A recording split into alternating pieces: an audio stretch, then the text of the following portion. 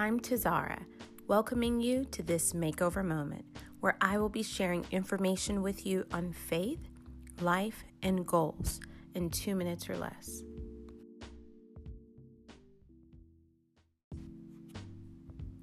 Have you ever wondered why your prayers aren't being answered?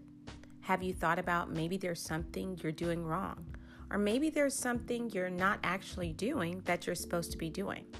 Well, I've come up with 6 reasons that prayers may be hindered. Over the next 6 episodes, I will be sharing in detail about each one of those reasons.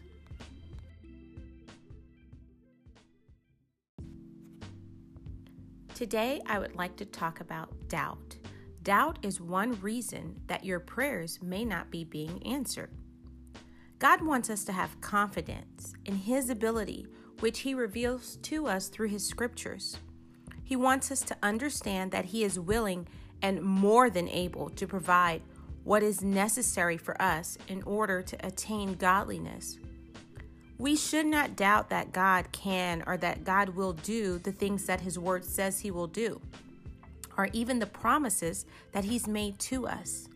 When we pray with doubt, we are praying expecting rejection, or we are praying expecting unanswered prayers.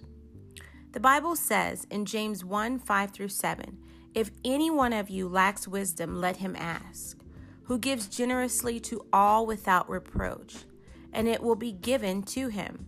But let him ask in faith, with no doubting. For the one who doubts is like a wave of the sea that is driven and tossed by the wind.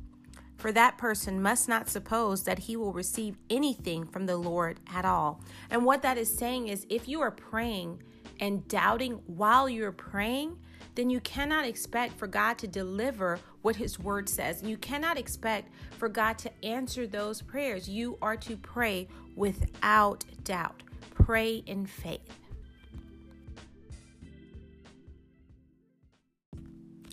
Thanks for listening. I hope that I've encouraged you to continue to make over your life.